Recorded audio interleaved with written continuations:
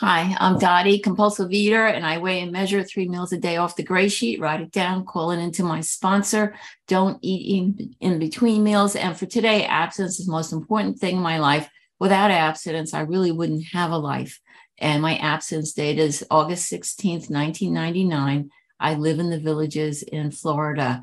And thank God for Zoom, I have to say.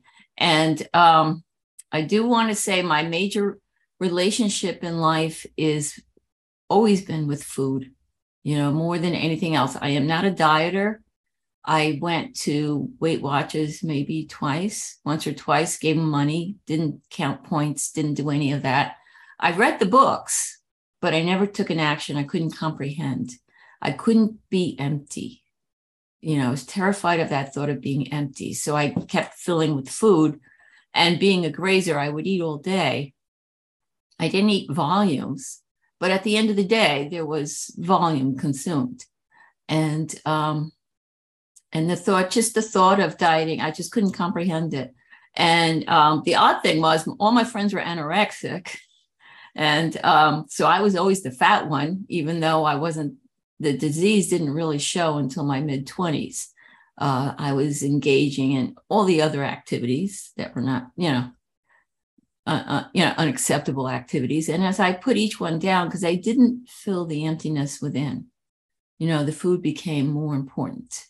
I do have to say sugar got me through my childhood, and then it turned on me, the substance turns on me.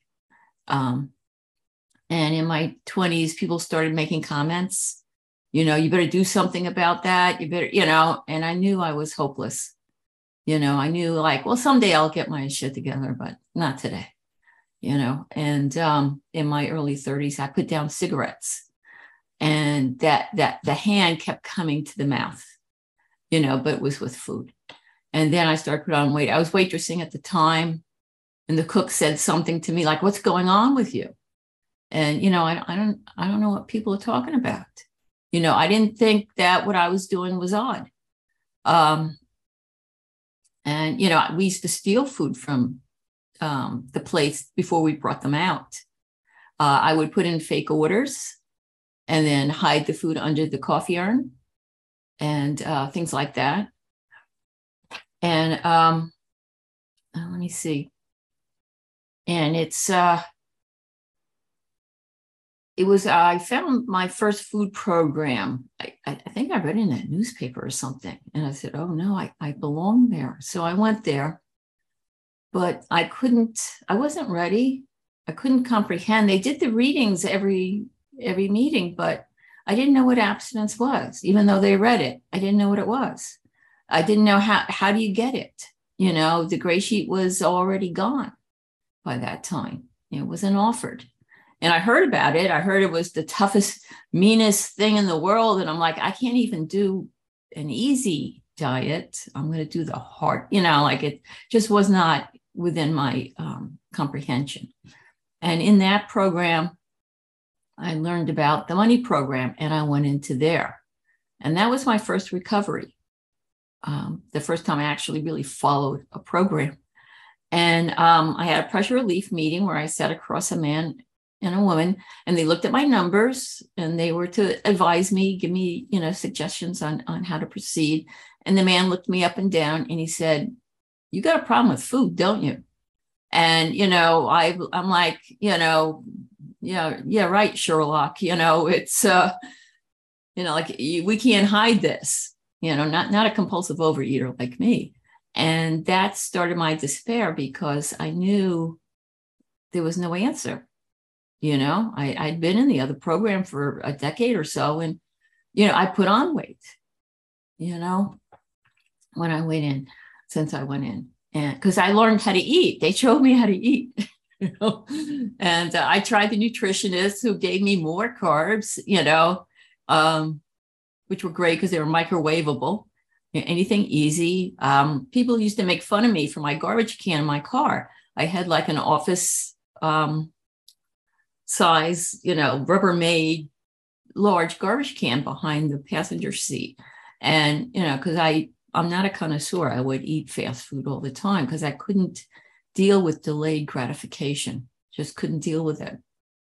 And I didn't understand why people laughed at my garbage can. I'm like, what are they, slobs? What do they do with all that paper, and such. And now I have like a little normal thing, like most people, for an occasional tissue, but, it was really kind of funny. I'm so oblivious. And then I was annoyed by the lack of I was supposed to go to a retreat and it was canceled, but nobody contacted me. And so I knew about the Gray Sheet meeting because I knew the people in the money program who were doing it and their eyes looked good, and I asked them what they're doing and they told me, I'm like, oh, like, yeah. And they said, it's a nice program, it's the same room, different day, different time. So I knew where it was. And it was a Saturday night and I was so annoyed and I wanted to socialize, or complain anyway.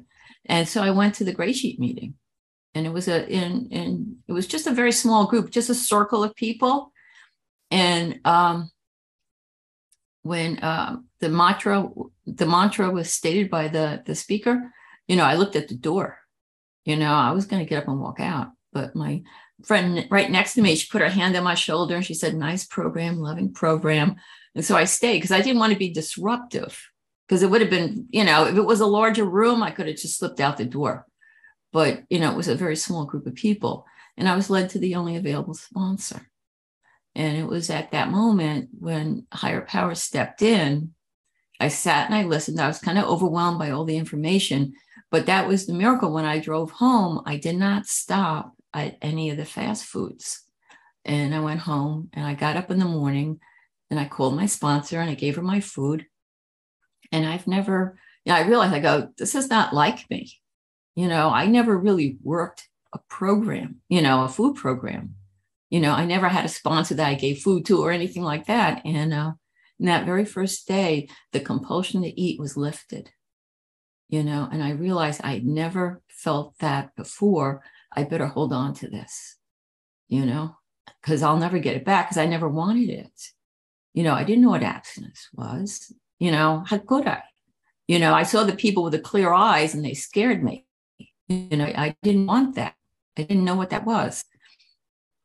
And so I had to work the program, I got to weigh and measure every meal, I don't eat anything in between meals, which is a miracle. I have life now in between my meals. I have contented abstinence. The food doesn't call me. It's very rare that I'm tempted by anything. I don't think about it, and every meal is a celebration. Every meal is delicious. I learned how to taste. I didn't know how to taste. I couldn't taste anything beyond the salty, fatty, sugary type of stuff, that I used to eat. And now, my taste buds came alive and I'm really enjoying my food.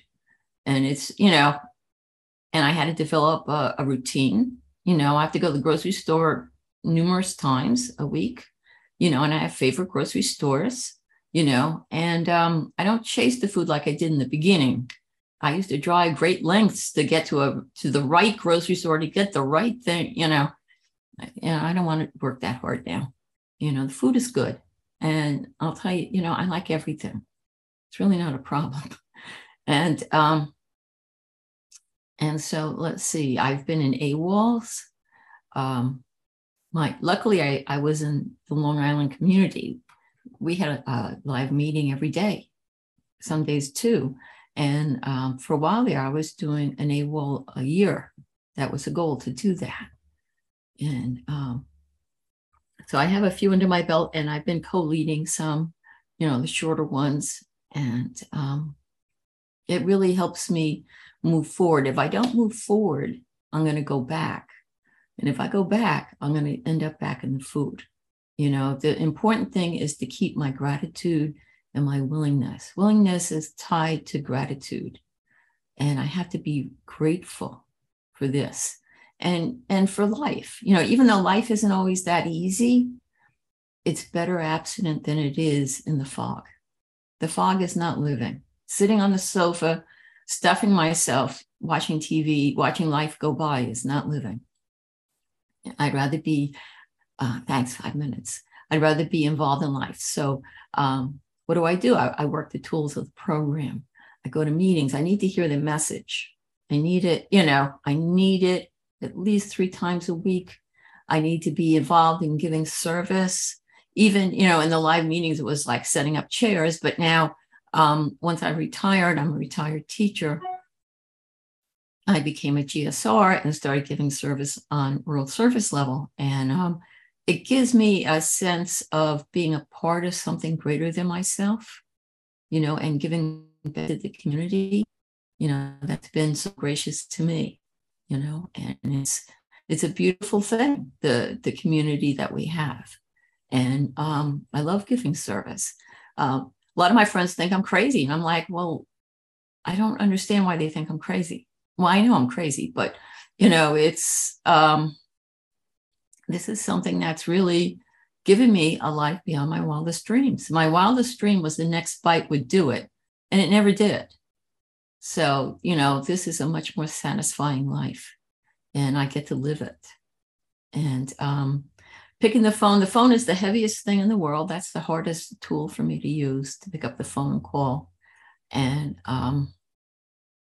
but, I have a sponsor, and I sponsor, and I like to travel. Gray Sheet is very doable. I'm planning a trip. Well, somebody was ill and I got to take her place. And so I'm going to be on a cruise in Greece and Turkey coming shortly next month. But, it was so expensive. I'm like, well, if I spend another $2,000 and get some reservations at Airbnbs, I'm going to be gone for the whole month, September 30th, and then I return October 31st. And I want an Airbnb apartment because I'm going to cook my own meals. Restaurants are, I like to eat out with other gray sheeters. That's my favorite. But, I was raised in restaurants. To me, that's not really the best place to be. And my own food is good. My cooking is better. I'm enjoying it. Fresh made food, because I've worked in restaurants for a great many years. And a lot of the cooking begins like 5:30 in the morning. So it's been cooking all day by the time dinner comes around, some of it. And, and it's made for convenience and putting together large quantities. It's like a factory in the back. And the food that we make is delicious. It's fresh. I would have guests over and they would say, well, what kind of cooking is this? What style is this? I go, it's Costco. It's whatever on sale, and they're like confused. I go, it's fresh. I just cut it up and I just cooked it now, shortly. People don't know what fresh food is. They really don't. And it's a miracle. This program is a miracle. And I want to do my best to help it grow and stay strong. And, because that helps me, and reaching out to the sick and suffering is important service to give. I really like connecting with people. It's something that I've always hidden from, people have always been a bit of a mystery for me, and, but I love knowing people who speak the language of recovery, because we can communicate. And when we miscommunicate, we can understand that we did and then fix it and move on. I don't have to eat over it. I don't have to eat because I'm angry at anyone. I don't have to eat because I'm sad or I'm hiding or, I'll show them, oh yeah, that's a favorite eating thing. And I don't do that anymore. I enjoy my food. My food is a miracle. It really is. And I'm going to go shopping today and get some more. And we're expecting a hurricane here maybe. And so I'm like, oh, great, just in time, for my plane trip, But, it is what it is. And I have my travel food ready. I'm getting myself down to one suitcase, which is going to be hard. But because I'm a sloppy traveler, I used to have a second suitcase, which was the kitchen, you know, everything I needed in the kitchen. And I'm going to try to get it all down. Oh, my time is up. Oh, okay. So it's one day at a time. And thank you so much for having me.